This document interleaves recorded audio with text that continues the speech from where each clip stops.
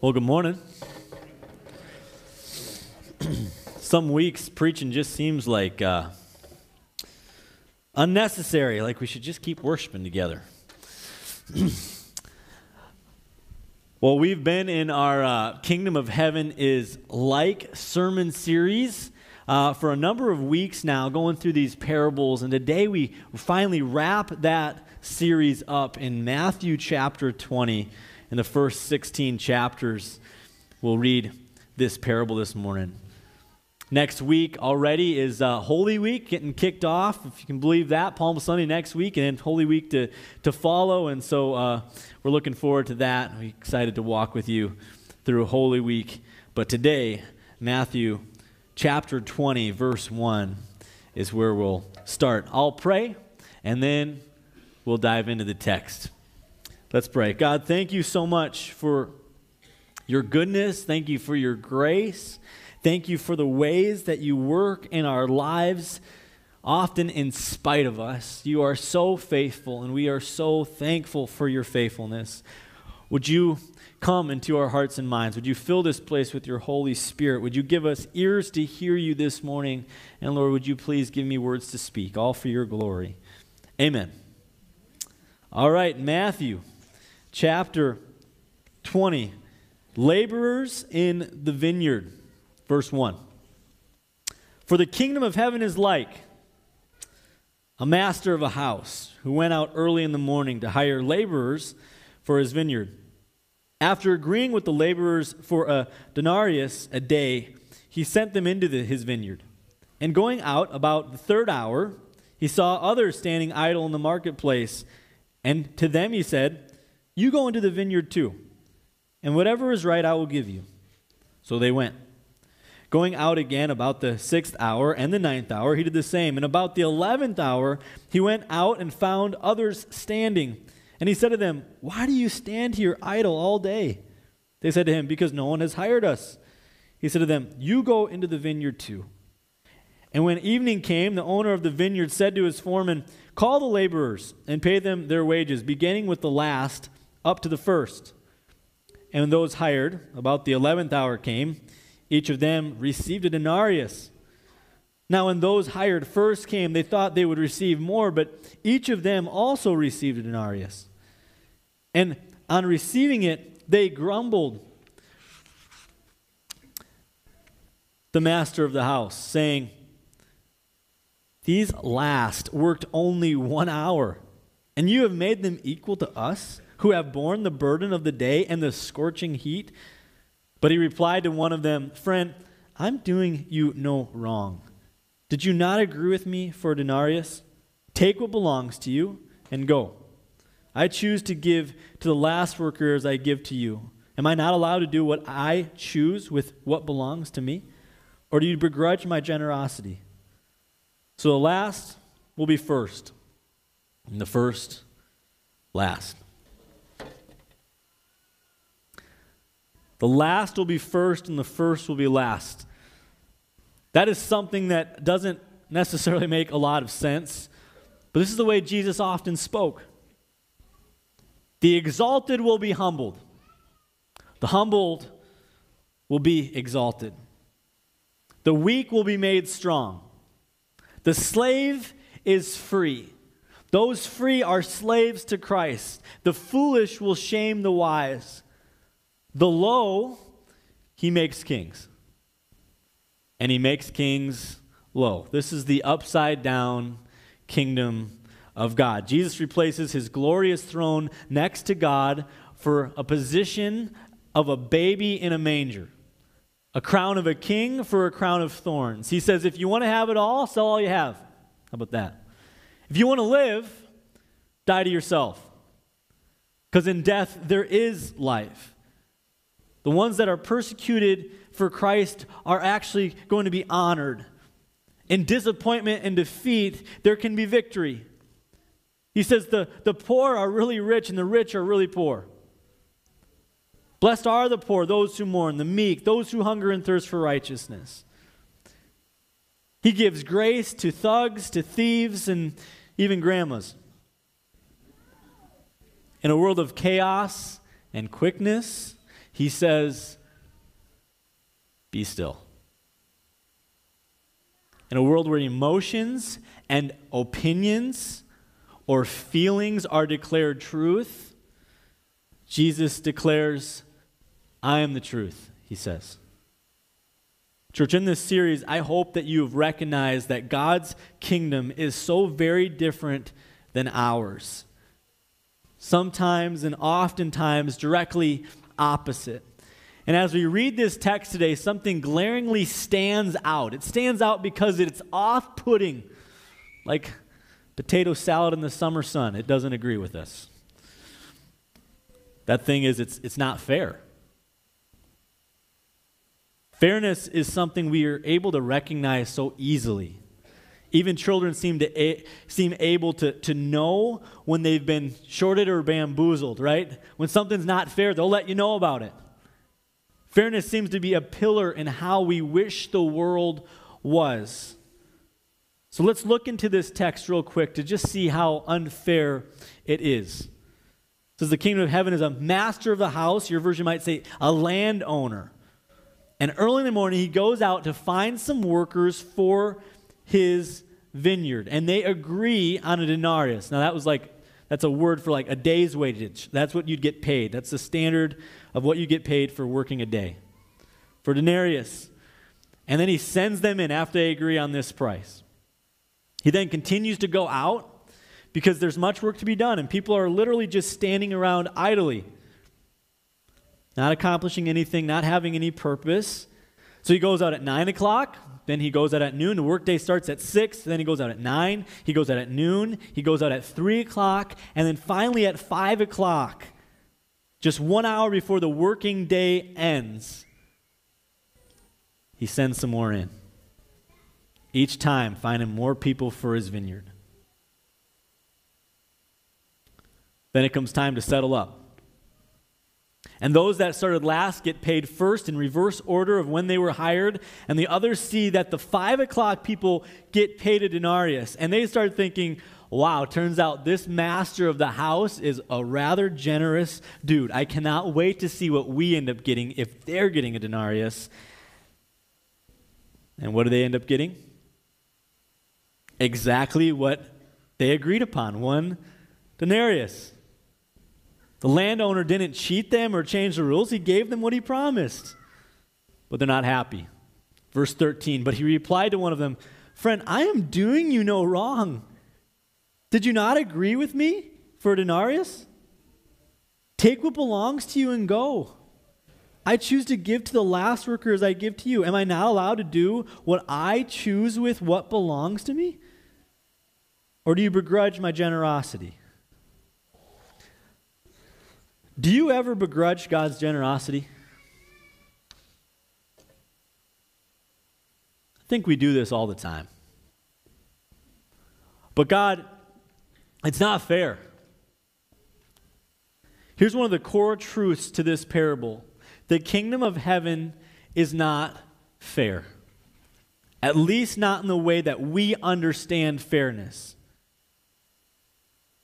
He is fair in the way that exactly what God has promises, what God speaks, he will do. He is a God of his word. He will never go back on his word. So he is fair in that regard. But how we understand fairness with equality and you know, how much the more you work, the more you should get, that's not how the kingdom of heaven works.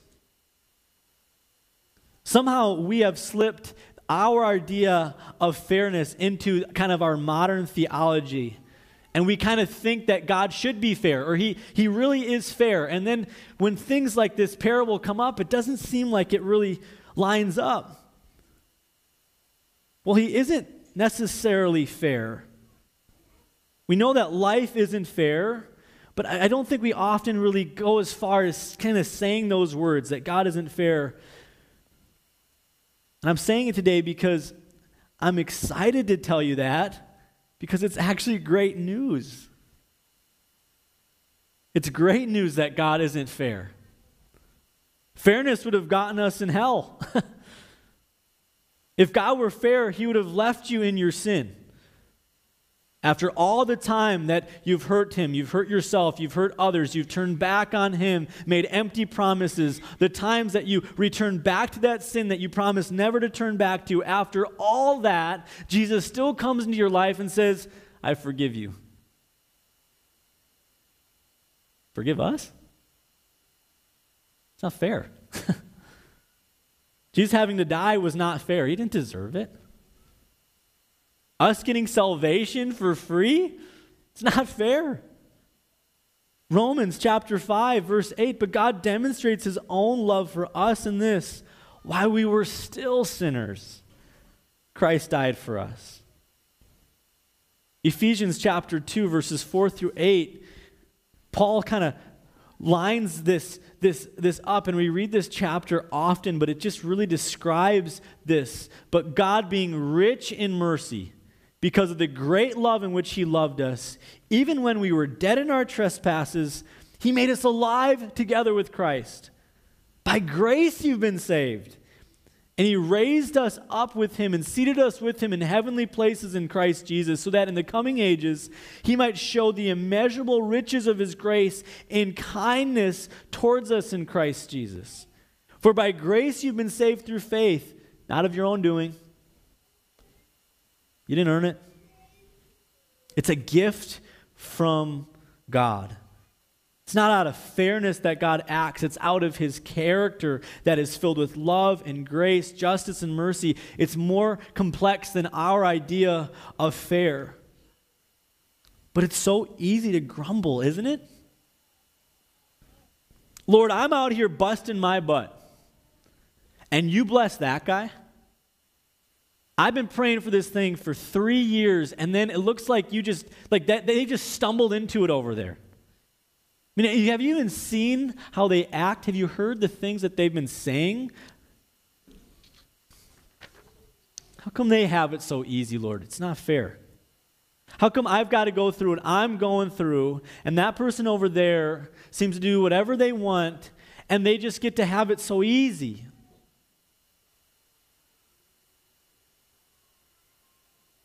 We like to kind of have an understanding that yeah, we get the Lord, and because and we kind of maybe deserved it in a sense, so we're kind of good, and now you know, Lord, but them over there, what? How come they? It's not fair, Lord. If you're like me, you're always putting yourself into these parables as you read them. Kind of what character am I? What role do I play in this? And here at church, I would say most of us put ourselves in that first worker category. It's maybe why you might view this parable as unfair. Maybe you would consider yourself a 9 o'clocker or even a nooner. But most of us in here right now, I would say, don't consider us the 5 o'clock person category. The truth is, though, if that's how you view yourself, this early worker, any time before 5 o'clock, the truth is he has chosen you, and that isn't a bummer. It doesn't mean that now you get stuck doing the work. The Lord has picked you with time left in the day, and you get to spend that time in the vineyard making fruit for the master. And not only that, you get to live knowing that you have a denarius coming. You have salvation promised to you. You were invited in. You were promised a payment. And it wasn't because you're outside banging on the gate saying, come on, let me in. I know those other guys don't want to work, but I really do. No, you're just out in the marketplace, idly hanging out, and the Lord comes to find you. He chooses you, invites you in. You won the lottery, and you didn't even buy a ticket, right? Those truly chosen early got to work all day knowing, having the security that they had something coming when the day ended. What did the others get? They had nothing promised. They just wasted their days idly, not having purpose, not having direction, being unhired, really unsure what was to come. I feel like everybody at some point in their Christian walk has thought maybe once, man, those lucky ducks that accept Christ right on their deathbed, They get to do whatever they wanted, and they still get salvation. Still get the same thing I get, even though I've been working through the heat of the day. Us early morning folks, or the 9 o'clock folks, sometimes we've been working so long we can lose our perspective. I bet those 5 o'clock workers think of this parable so differently than us. I bet they just celebrate the master's generosity. They're not bugged by it. But I also wonder in their eyes if they too view this parable as unfair. They think that the master wasn't fair. I bet they're actually jealous of the workers like many of us who got hired early. I bet they're so bummed they didn't get a full day in the vineyard. All that wasted time they spent without purpose, without knowing if there was hope for them. How they just must have envied those chosen early. My grandpa had a lot of close calls in his health for years before he passed away.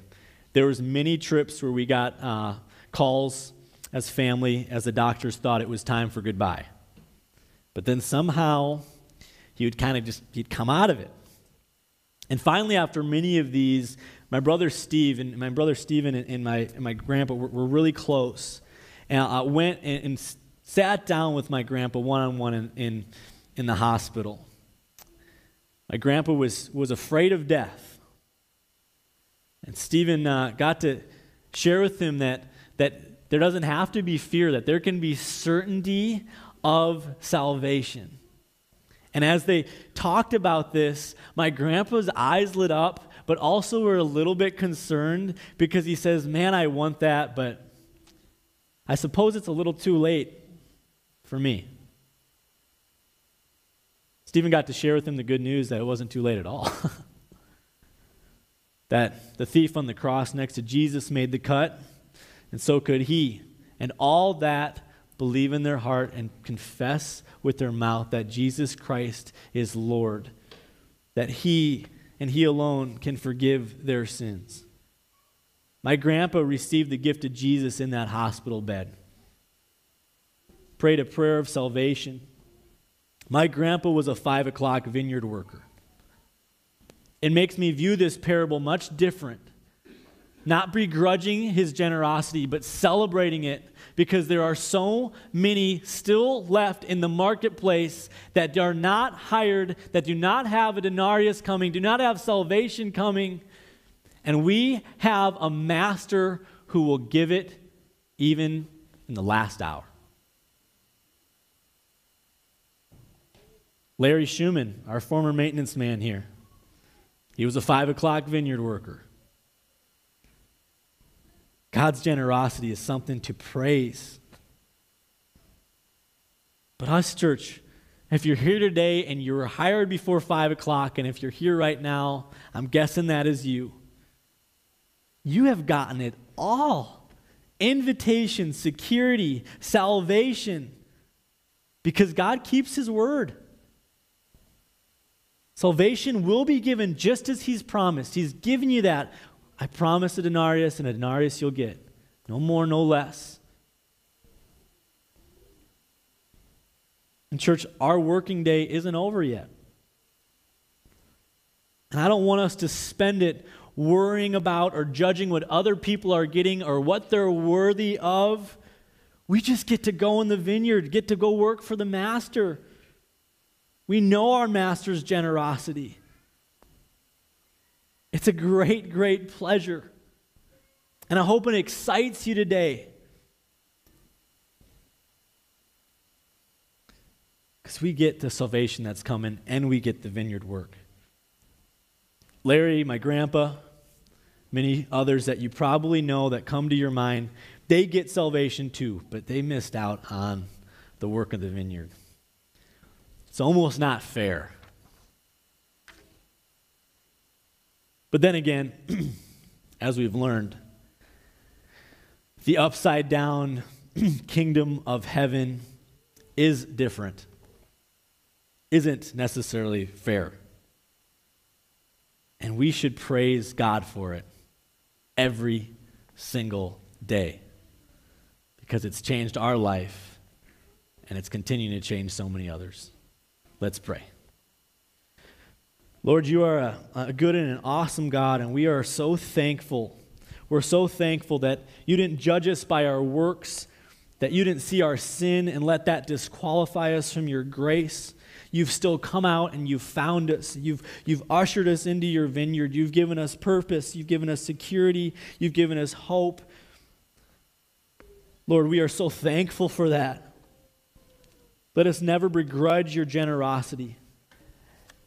As life's trials come, Lord, let us just praise you that through those trials, we know that there can be life in Jesus, that nothing can separate us from you, life or death, trial or tribulation, good times or bad, you are near. We have been hired into your vineyard, and we are grateful. It's in your name we pray. Amen.